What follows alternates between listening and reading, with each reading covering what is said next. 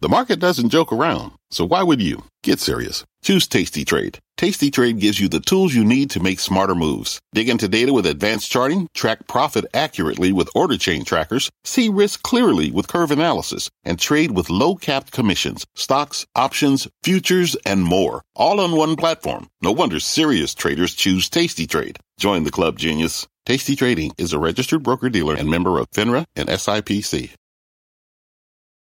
I'm Brian Sullivan, and you're listening to CNBC's Worldwide Exchange. Our show airs live weekdays at 5 a.m. Eastern. Listen in. It is 5 a.m. at CNBC Global Headquarters, and here's your top 5 at 5. Stocks looking to keep that win streak alive despite an outspoken and very hawkish Jay Powell, but Guggenheim's Scott Minerd is keeping his expectations for stocks extremely low, at least for now. Overseas, a nation in mourning over the passing of Queen Elizabeth II, what a new chapter for the monarchy means for the United Kingdom, especially during a time of great economic uncertainty. Now, sticking with Europe, energy ministers holding an emergency meeting today to discuss the energy crisis and measures to mitigate record high prices. Plus, the Biden administration worried that prices on the home front are heading back higher, weighing yet another release from the key Strategic Petroleum Reserve. And then later on, new details on Elon Musk, Twitter, and massive payments to a whistleblower. It is Friday, September 9th, 2022. You are watching Worldwide Exchange right here on CNBC. Good Friday morning. I am Dominic Chu in for Brian Sullivan today, and let's kick off this morning with stocks looking to keep that recent win streak alive and build on 2 days of gains. It's not a lot, but it's a start. Futures right now are strong and right now just about near session highs. If you check out what's happening in the major averages right now, the S&P is currently implied higher by roughly 30 points, the Dow Jones higher by 235 points, and the Nasdaq higher by roughly 118. So fairly solid in the green now for those three major indices. Now, all of them are on pace to snap 3 straight weeks worth of losses. In the bond market, yields right now, they have been trending higher nearer to medium term. But if you look right now, you'll see a little bit of stability here. The 10-year note yield just falling ever so slightly back to 3.28%. The 2-year note yield still hovering right around 3.48%. And the 30-year long bond, 3.45% there. In energy, oil prices right now are, you can see here, at least moving a little bit to the upside, trying to bounce back. U.S. benchmark West Texas Intermediate, $85.08. It's up $1.50 at least, 1.8% gains there. ICE Brent crude futures, the world benchmark gauge, $1.75 to the upside, now breaking above $90 again, $90.89 there, 2% gains there, and Nat Gas, 2% gains there as well.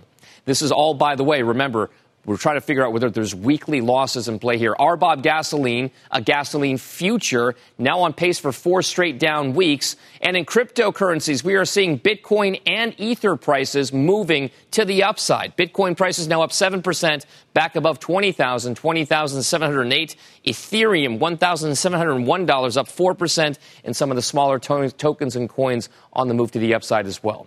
Around the world, we've got green arrows in Asia, with Hong Kong surging more than 2% to end the week. You can see there are 2.5% gains. The Shanghai Composite up nearly 1%. Let's spin that globe around the world to where we are in Europe. Very much green there. The FTSE 100 up about 1.5%. The CAC in France, similar percentage gains there, as well as the DAX in Germany.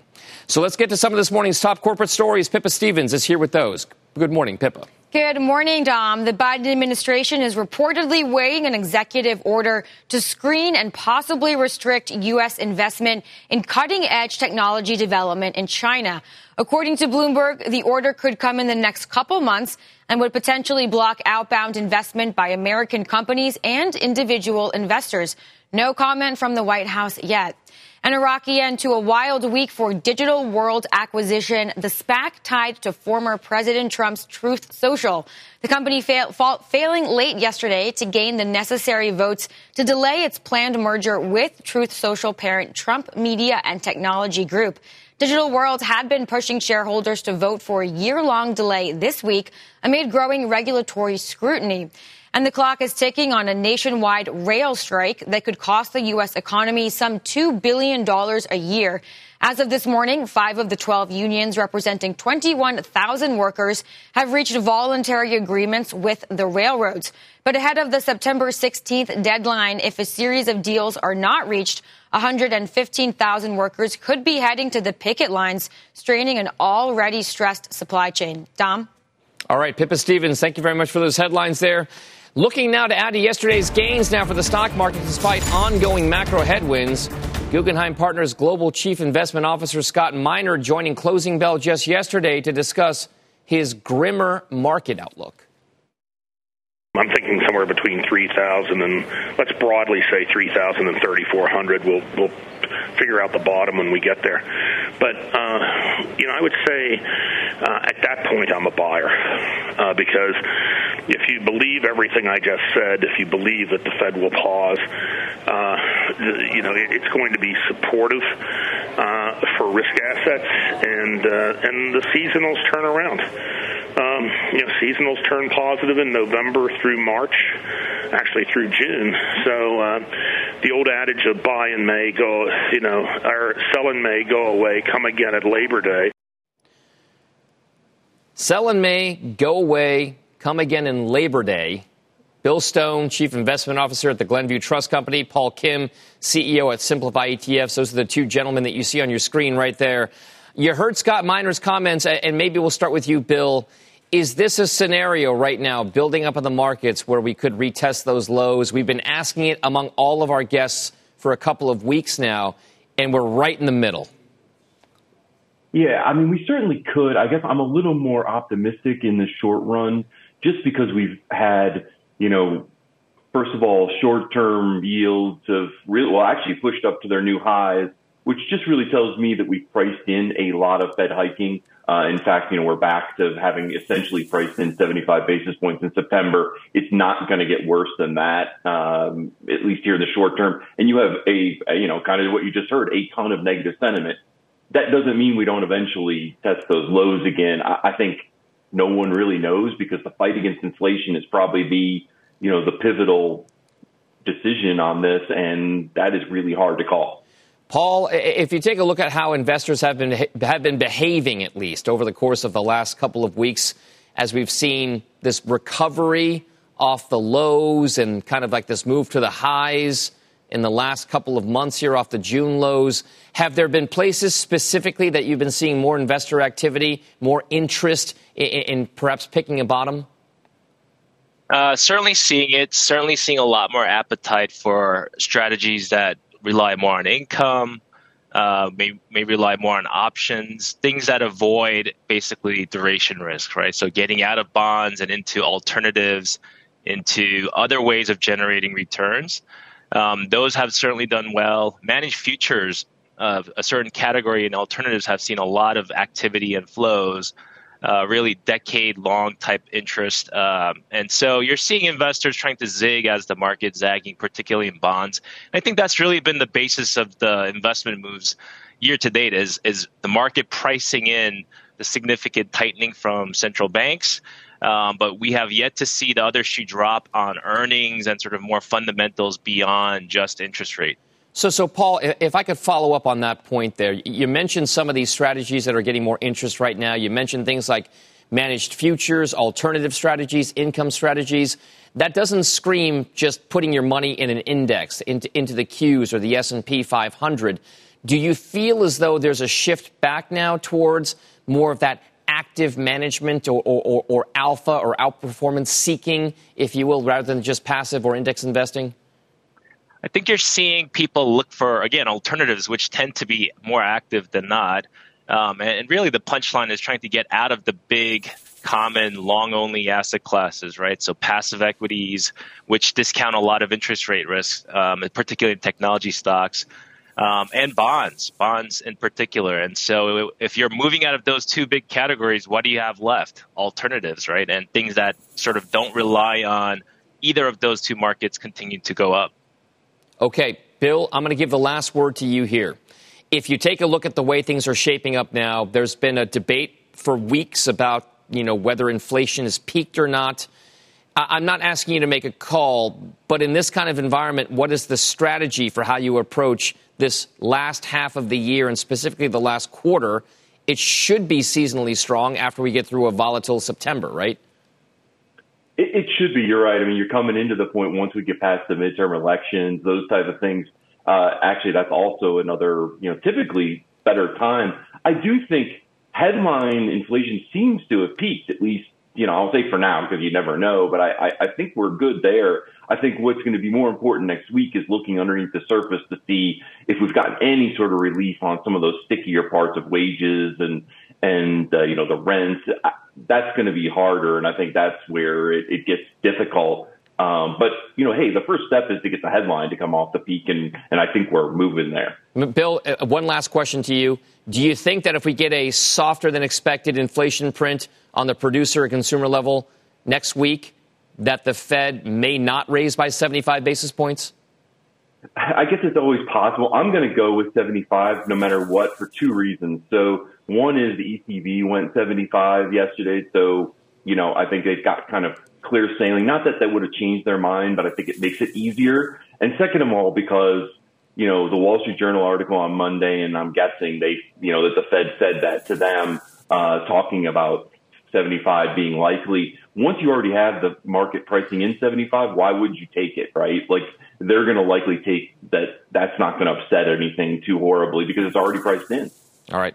Bill Stone, Paul Kim, thank you, gentlemen, very much. Have a nice weekend, guys. Thank you so much. Now we turn to a nation in mourning following the passing of Queen Elizabeth II, the longest-serving monarch in UK history. Our Jeff Cutmore is live outside Buckingham Palace in London. He joins us now. Jeff, what's the feeling like there? It has to be a profound sense of sadness for many folks out in the United Kingdom right now. No, absolutely, Dominic. There is a somber and a very sober mood here outside Buckingham Palace. Throughout the morning, you've seen people gradually drifting in, gathering in front of the gates of the palace, bringing flowers to leave at the gates, also lighting candles, I guess, as they want to express their condolences to the royal family and just mark a very important turning point for the UK. I mean, this is ultimately the end of the second Elizabethan era. We move now into the monarchy of King Charles III. And of course, immediately on Queen Elizabeth II's death, age 96, King Charles came into being, King Charles III. We now expect that as the Queen died at Balmoral, her body will move to St Giles Cathedral in Edinburgh, where she will lie in state briefly there before being transported down to London, where she will go to Westminster Abbey. King Charles III will fly down from Scotland. He will come to London and he will come here to Buckingham Palace, where he will meet the new Prime Minister, of course, Liz Truss. And of course, this is the remarkable thing about this week, because it was already a week of transition for the people of the United Kingdom, because we have a new Prime Minister, effectively Queen Elizabeth's 15th Prime Minister. She was, of course, the Queen during the era of Winston Churchill as Prime Minister. So it just shows you how long her reign ultimately was. So at the beginning of this week, she effectively introduced Liz Truss to the British people and allowed her or invited her to form a new government, which is, I think, why everybody is a little bit surprised, given that we saw pictures earlier this week of the Queen meeting the new Prime Minister, that her death came so quickly. And I think Liz Truss summed it up for everyone here in the UK as she commented on the Queen's death. Queen Elizabeth II was the rock on which modern Britain was built. Our country has grown and flourished under her reign. Britain is the great country it is today because of her. A new era for the United Kingdom. We are waiting for final details on how long really the period of mourning is going to be and exactly what the procedure will be for the Queen's funeral. but those details are coming together, and we expect Prince Charles, or should I say King Charles III, to sign off on the plans today with the UK government. Back to you. There will be a lot of scrutiny and eyes on the United Kingdom in the next 10 days, given all of the festivities and all of the celebrations and all of course, the mournings that will be happening across the country there. Jeff Cutmore, we'll see you later on throughout the course of the day here. We'll have much more on this story throughout the course of the hour here on Worldwide Exchange. When we come back on the show, European energy ministers are holding an emergency meeting today to discuss the energy crisis, the Nord Stream shutdown, and measures to mitigate those record-high energy prices. We are live in Brussels with an update there next. Plus, a multi-million-dollar hush payment revealed in Elon Musk's bid to cancel his $44 billion deal for Twitter. We've got those details ahead. And then later on, much more on the passing of Queen Elizabeth II and what it means for a nation at an economic crossroads. We've got a very busy hour still ahead when Worldwide Exchange returns after this break.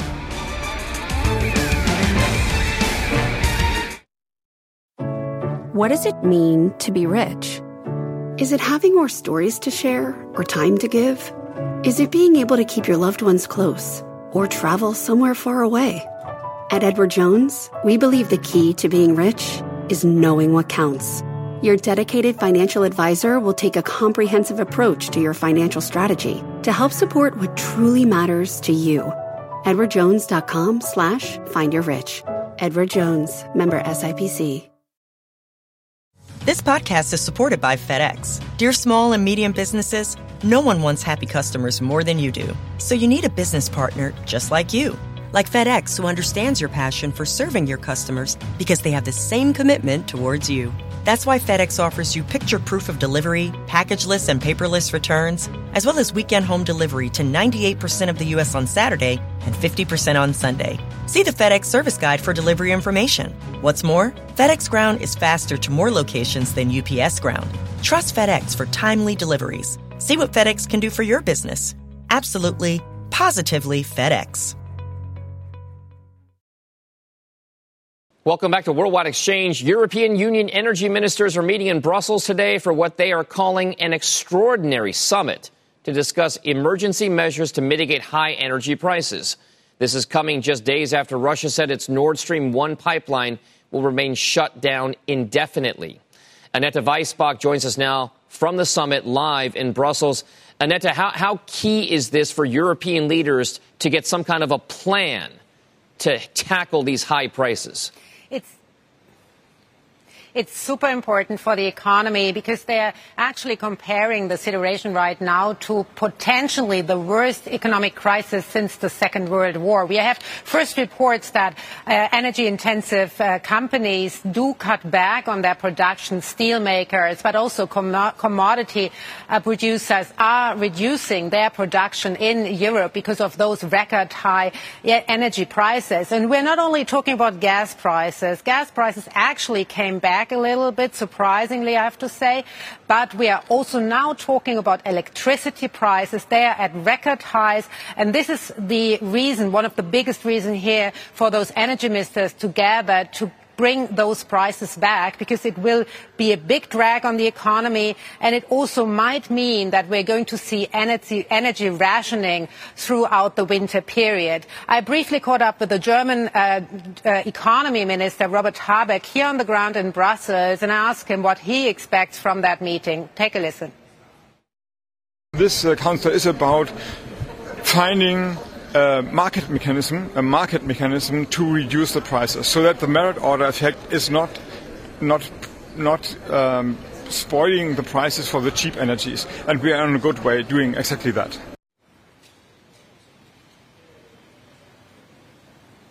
So essentially, the electricity prices are at record highs. They need to come down in order to avoid a very, very serious recession here in Europe. Annette, if we talk about some of the plans that are being conceived right now, these are very short-term plans to tackle the very immediate effects of these high energy prices. Is there any sense that these energy ministers will address some of the longer-term issues with energy infrastructure and sourcing to wean the continent off of Russian oil and gas? If this meeting here is about emergency measures, they need to have a very short-term plan in place. They want to come to a conclusion at the latest by I think by Wednesday next week. So we'll look into liquidity measures as the most likely outcome from that meeting. So throwing more money at utilities, throwing more money at the consumer. But of course, you're right. We need to have a medium-term solution as well. And here they're looking into a decoupling from the gas price and the electricity price, because currently they are intertwined. The gas price is more or less dictating the electricity price in Europe. But of course, as always with Europe, it's very difficult. There are 27 member states and they all have some sort of a different energy mix, some sort of a different energy system, and they all have different interests. The French, they want to have more support for their nuclear energy. The Germans, more support for the renewable energy. So I think it will be a very tricky one to actually really transform the European energy system and also the way how to source gas from various countries, because clearly gas was seen as the transitionary power in that whole transformation of the economy towards more renewable energy. And now with no gas coming from Russia, they have a serious problem. Annette Weisbach, live in Brussels with the latest on the European energy crisis. Thank you very much. Still on deck for the show, a new playbook for the NFL as the 2022 season kicks off. It just happened last night. The Bills smoked the Rams. The new trends, changes, and investor implications. All of that happening when Worldwide Exchange returns after this. This podcast is supported by FedEx. Dear small and medium businesses, no one wants happy customers more than you do.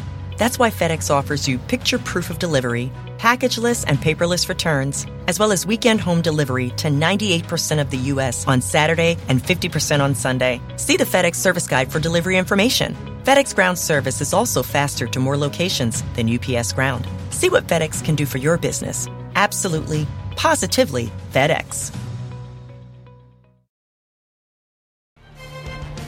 All right, quick check of the futures right now. Solid green across the board here. The S&P implied higher by 30 points. The Dow Jones 235 points higher, and the Nasdaq 123 points higher at the opening bell. The NFL season kicking off last night with the Buffalo Bills taking on the Los Angeles Rams. The Vegas odd makers are favoring the Bills to win the Super Bowl this year, and they showed why, making a statement by beating up on the defending Super Bowl champs 31-10. Bills quarterback Josh Allen throwing 3 touchdowns, and he ran for another one. The NFL is undergoing a lot of changes this season, of course, from the expansion of sports betting to more states and more ways to watch the game from just about anywhere. Streaming is going to be a huge part of that. Let's bring in Patrick Risch, Director of the Sports Business Program at Washington University in St. Louis. Patrick, we turn to you for many things sports business. Let's talk about the betting angle first. So many folks wanting this kickoff season to kind of go off. This is the first year we'll see a huge amount of betting. Just how much should we expect? Oh, Dom, it's going to increase fan engagement, that's for sure. And that's one of the reasons why not only the NFL, but all these leagues want to see legalized gambling. It's not a question of if, but a question of when and how most of these states are going to legalize. We know that there's already 31 states that have legalized it. And you talk about putting these sports books in venues. I think you mentioned that Arizona has a sports book in their venue. You're going to see this trend as well, Dom. Again, it all goes back to engagement. We've seen a slight reduction of fans going to the venues. This is a way for teams and leagues to try to bring fans off their seats, create that FOMO, fear of missing out, and get engaged in the action at the venues. And speaking of, engagement and FOMO, there are increasingly more ways to watch football now, and streaming is a big part of that. We were already watching it in some ways on our phones and tablets before, but this is now big. We got a lot of games that are going to be streamed online these days. How does that change the dynamic for the NFL? Well, it's certainly a compliment. It's not meant to be a substitute. It's meant to be a compliment because you want to reach fans where they are, and Dom, in particular, the younger fans, because that's the lifeblood for future revenue streams for the NFL. So you've got to reach those fans where they are, and those fans, the millennials, the Gen Zs, the Alpha Gens, they are more likely to stream than, say, people of our age. So, and it's crazy to see what the numbers have done. Traditional viewership consumption of ESPN traditional was 100 million subscribers back in 2011. Now it's down to 76 million, whereas on the streaming side, that started off at about 2 million 3 or 4 years ago. Now it's up to 22 million. So you've got to meet the fans, especially the younger fans, where they are, and they are streaming. I mean, it's multi-billions of dollars, Patrick, that we're talking about with regard to some of these streaming rights that are going to happen over the next several years. And speaking of the multi-billions of dollars, team valuations, they just continue to keep going higher and higher. What exactly? I mean, the Cowboys are going to be the richest team in the world, and every other franchise in the NFL is seeing their kind of moves rise up with that tide. What exactly can take down valuations, if anything? Well, the only thing that's going to potentially take it down, Dom, is if you have a reduction in media rights, and that's not going to happen anytime soon. Media rights have jumped last March. You saw a huge increase, somewhere between 40 and 60% from the old deal in national media rights. And so starting next year, you're going to see those national media rights be between $10 and $11 billion per year. And so that's going to escalate the amount of revenue that teams can generate and therefore the value of these teams. All right, Patrick Risch with the kickoff to the NFL season. Thank you very much. Have a nice weekend, sir. Thanks, Dom. All right, coming up on the show, unusual options action as September looks to wrap up its first week on a high note. RBC's Amy Wu Silverman is coming up next.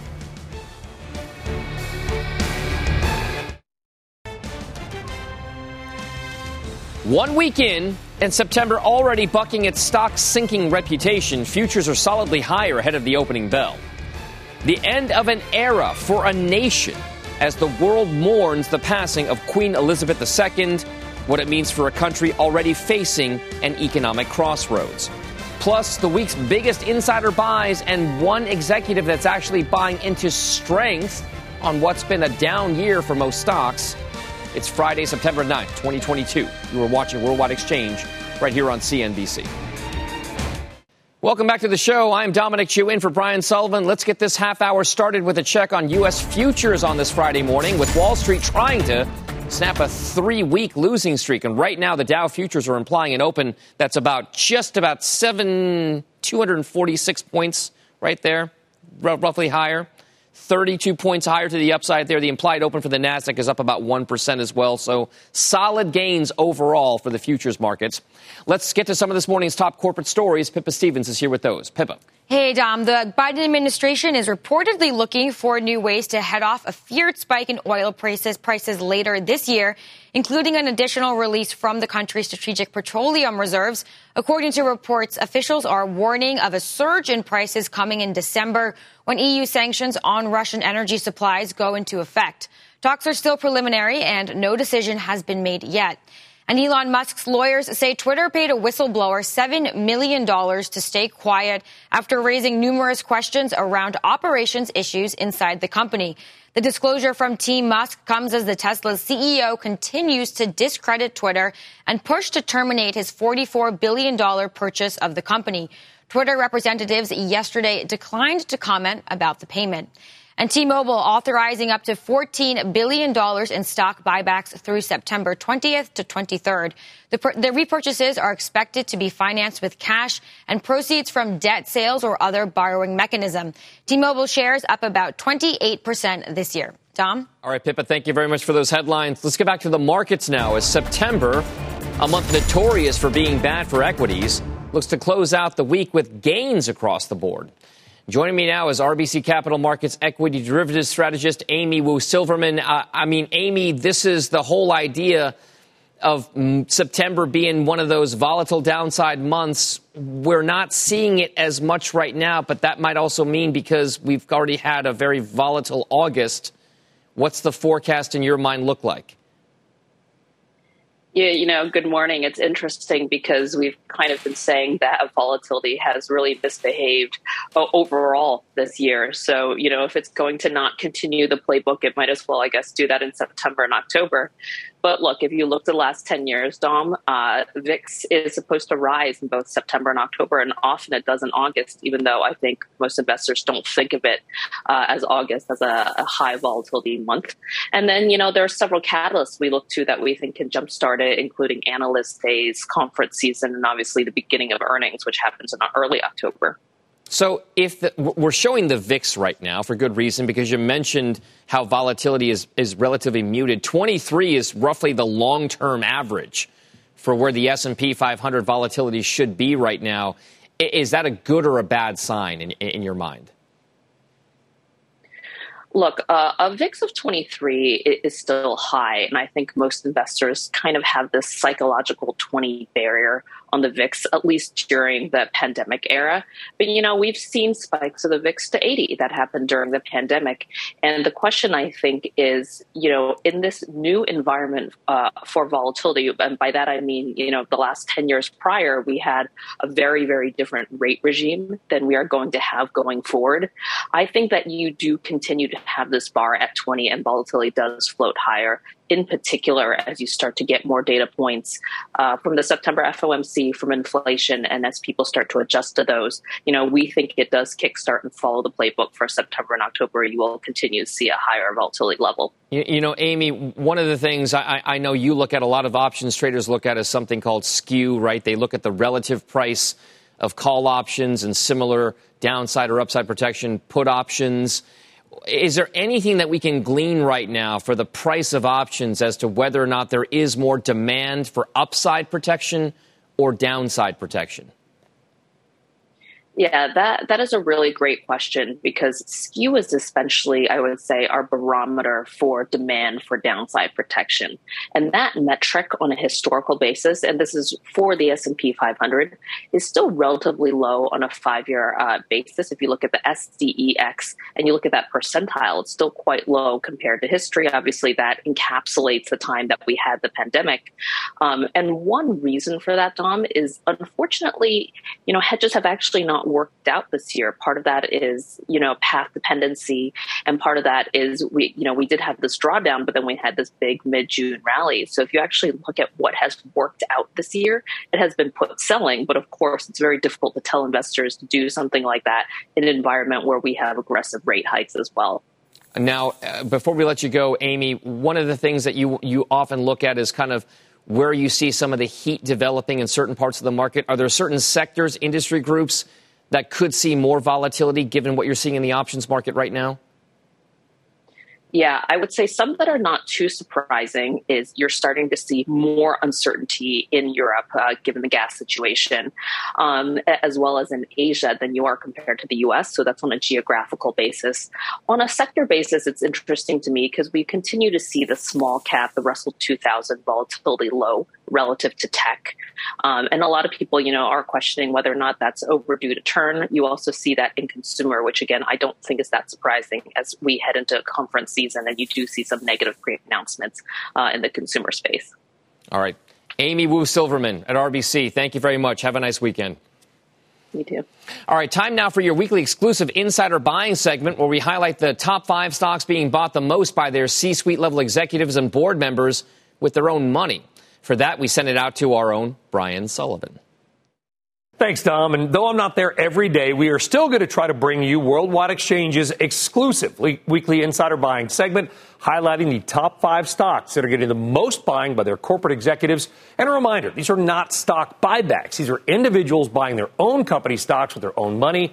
The data, as always, comes with our thanks to Verity Platforms. And we're going to count you down in reverse order, 5 to 1. So let's go. The 5th most insider buying this week, a new name, Douglas Emmett Incorporated. There's a $507,000 buy by a board member, and this follows 2 other insider buys just days earlier at the California-based Real Estate Investment Trust. Number 4, another new name, Primo Water. The CEO buying $509,000 worth of the 65-year-old Tampa-based beverage company. Stock number 3, a much more well-known name, The Hog, Harley-Davidson. CEO Jochen Zeitz sniping up $1 million worth of Hog. Verity Data notes that he has got a very strong record as a buyer as a stock. And this is only, by the way, the only name on the list this week that is higher on the year. It's up about 4%. Not great, but outperforming the market. All right, now to the top 2 insider buys of the week. Stock number 2, yet another new name to our insider buying list. This is Hamilton Lane Incorporated. It's a little-known Pennsylvania-based investment manager, but it's not a small company. We got more than $800 billion under management. The vice chairman there buying $1.04 million worth. His first insider buys November of 2018. Shares are down 32% this year. And the most insider buying of the week, it is at travel company Booking Holdings. The chairman buying $1.8 million, which adds to even two bigger buys back in August, which Verity notes were the first buys at Booking Holdings in 18 years. Wow. Certainly a name to watch. So there you go. Your top 5 insider buys this week: Douglas Emmett, Primo Water, Harley-Davidson, Hamilton Lane, and Booking Holdings, all names to watch going forward. And a programming note, we're going to talk more about some of these stocks today at 1 p.m. on The Exchange, so be sure to tune in for that as well. And with that, I will send it back to you, Dom. All right, thanks very much, Brian. We'll see you at 1 p.m. Eastern Time today. And remember, this is a segment you will only see here on Worldwide Exchange or on CNBC Pro for subscribers there. Be sure to sign up today. Coming up on the show, the social and economic road ahead for a nation in mourning following the passing of Queen Elizabeth II. But first, as we head out to break, some of this morning's big money movers. Check out shares of DocuSign surging as the e-signature company posting second quarter earnings and revenues that topped forecasts. DocuSign is also raising its guidance for billings or subscription revenues this year as well. Those shares up 17%. Zscaler also jumping. The cybersecurity company reporting better than expected fourth quarter results, and billings came in well above estimates.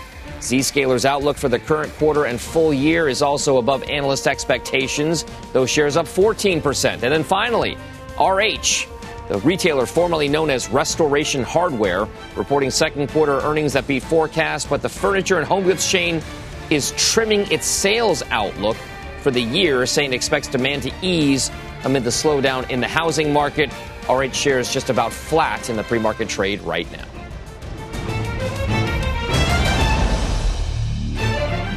Welcome back. Today, a nation mourns the loss of Her Majesty Queen Elizabeth II, the longest-serving monarch in the history of the United Kingdom, spending 70 years on the throne there. As we reflect on the end of the Elizabethan era, Part 2, what does her passing mean for a country already on the brink of an economic crisis with so much uncertainty still ahead? Joining me now is Lutfi Siddiqui, visiting professor in practice at the London School of Economics.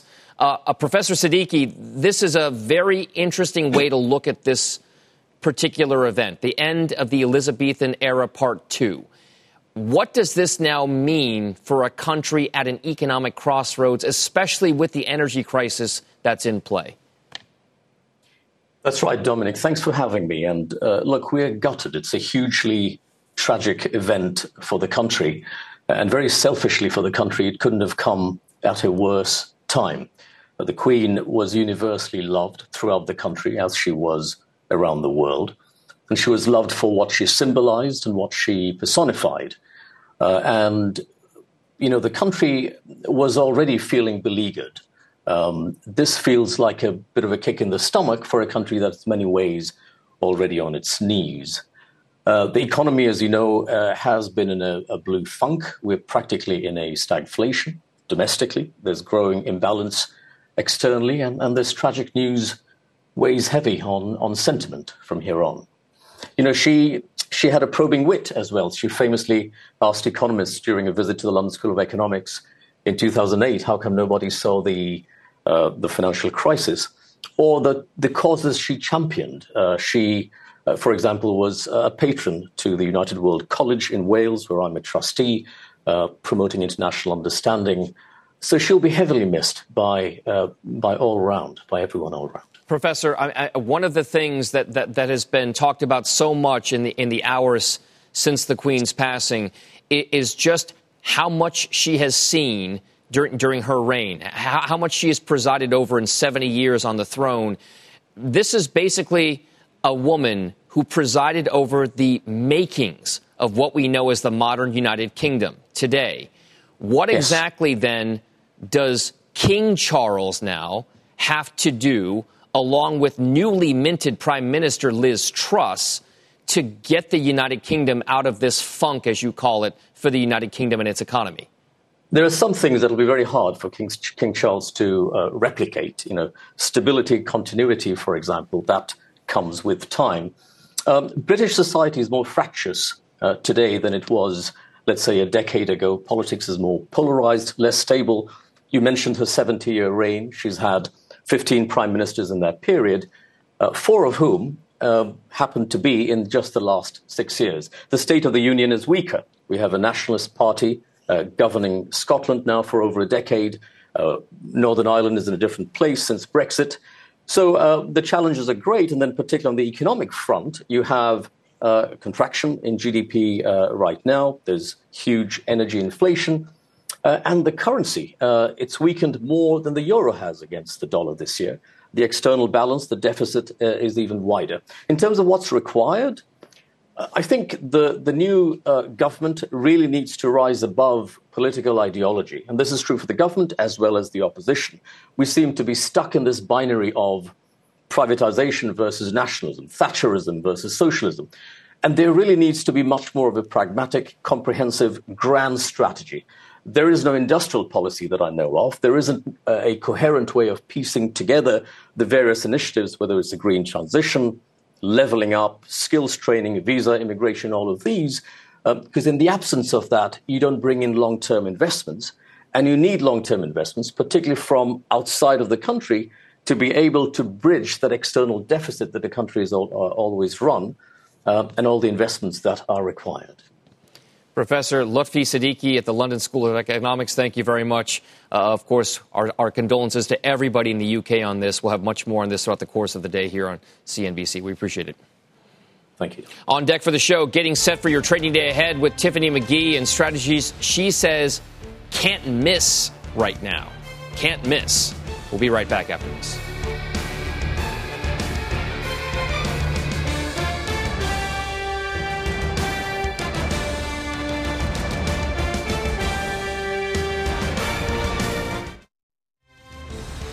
Welcome back to Worldwide Exchange. Here's what Wall Street will be watching to close out the week. Got earnings from Kroger to kick off the day, followed by Fed speeches from Chicago Fed President Charles Evans, also Fed Governor Christopher Waller, and Kansas City Fed President Esther George. Also of note, the new iPhone is available for pre-order starting today, all 4 models of that so-called iPhone 14. Well, taking a look now at what we see for the markets, the S&P 500 is in an interesting part of a range. And that is to say, if you look at the highs that we saw over the last couple of weeks and then the lows that we saw in June, we're pretty much just a hair above the middle of that trading range right now. So at 4,006 for the S&P 500, we are roughly now at this kind of middle crossroads. Now, how we got there over the course of the past week with this positivity, if we can maintain it today, has specifically been tilted towards a couple of key sectors. That is consumer discretionary and the financials. Rising interest rates playing a part in that financials discussion, and a little bit more perhaps bounce back in terms of optimism about the American consumer playing into that discretionary story there. That sector up 3.8%, financials up 4% right now, and the energy sector, Spider, just about flat over the last week. It's been a real laggard as concerns about the economy have come up now. Now check out what's happening with Apple, Google, and Tesla. That discretionary story, by the way, driven a lot by Tesla's outperformance over the last week. It's up 9% right there, so keep an eye on those mega cap stocks. For more on that trading day ahead, let's bring in Tiffany McGee, Pivotal Advisors CEO and Chief Investment Officer. She's also a CNBC contributor. So, Tiffany, as you look at this kind of market in this range right now, do you feel that we test the lows again, or can we head back towards those highs that we saw over the last month or so? Listen, I think the really important thing, Don, is to really understand that we are really in the midst of a lot of volatility. And so I was listening as your earlier guests, you were asking them about inflation. Has it peaked? Also markets, what does that mean for the volatility? Are we at lows? I know, for the past 3 weeks, we've been on this losing streak, but for the past 2 days, we've been really ticking up. And so I think the most important thing, for investors to really understand is that they need a tactical strategy. So a lot of investors, when they first begin investing, they get their asset allocation together, they get their strategy together. really based on their risk tolerance. And so what this really is your strategic allocation. That's kind of like your basic 60-40, if that's appropriate for you. But what do you do in the short term, right? And so that is really your tactical asset allocation. And how do you kind of play these moves? And so to kind of circle back to your question, I think that we do continue to see volatility ahead. Powell has been very clear that the Fed is really not going to move. Remember, they have this dual mandate. They're not going to move until they see a significant decline in the inflation reading. Not all of the signs that we're talking about has inflation peaked. All I'm really paying attention to is, has inflation gone down enough for the Fed to move? And we're not going to see that until we see these consistent readings. So that's kind of where we are. So really getting your tactical asset allocation together to figure out, depending on your particular risk tolerance, your particular situation, what you're going to do in the short term in terms of these moves. All right. So if you look at that kind of strategic versus tactical decision, there has to be at some point, no matter how you feel, a higher conviction relative feeling to others. Do you think there are any trades out there that warrant kind of like that real focus of your money right now? Yeah, so I can tell you what we're doing from a tactical perspective, what we've kind of been doing all year. So first of all, adding income. You guys talked about bonds a little bit earlier. I think that, bond yields are going to go higher. So that's an option. Also, you also stole a little bit of my thunder and talked a little bit about alternatives. You can get some income in alternatives. So we've been doing that. So we've been adding income, buying core names at good prices, right? So your staples, like for us, it's like your Microsoft, it's like your Apple, your Amazon, your Alphabet. So whatever those core names to you are, they're still at a decent price relative to last year or the year before. But then these high conviction themes. So we like to buy along themes. So for us, and I'll give you an example. We love e-commerce. We love emerging markets. And I'm just going to come with my pick. So Meli, Mercado Libre, is a Latin American e-commerce play for us. We love that, and we think that it's best positioned to take advantage of the growth in Brazil right now. All right, the top pick there from Tiffany McGee is Mercado Libre, MELI. Thank you very much, Tiff. Always great to get your thoughts here. Have a nice weekend. That does it for us here on Worldwide Exchange. The markets are higher. The Dow is implied higher by roughly 200 points at this point. That does it for us here on Worldwide Exchange. Squawk Box picks up the market coverage next. We'll see you on Monday. You've been listening to CNBC's Worldwide Exchange. You can always catch us live weekdays at 5 a.m. Eastern, only on CNBC. This podcast is supported by FedEx. Dear small and medium businesses, no one wants happy customers more than you do. That's why FedEx offers you picture proof of delivery, packageless and paperless returns, as well as weekend home delivery to 98% of the U.S. on Saturday and 50% on Sunday. See the FedEx service guide for delivery information. FedEx Ground service is also faster to more locations than UPS Ground. See what FedEx can do for your business. Absolutely, positively FedEx.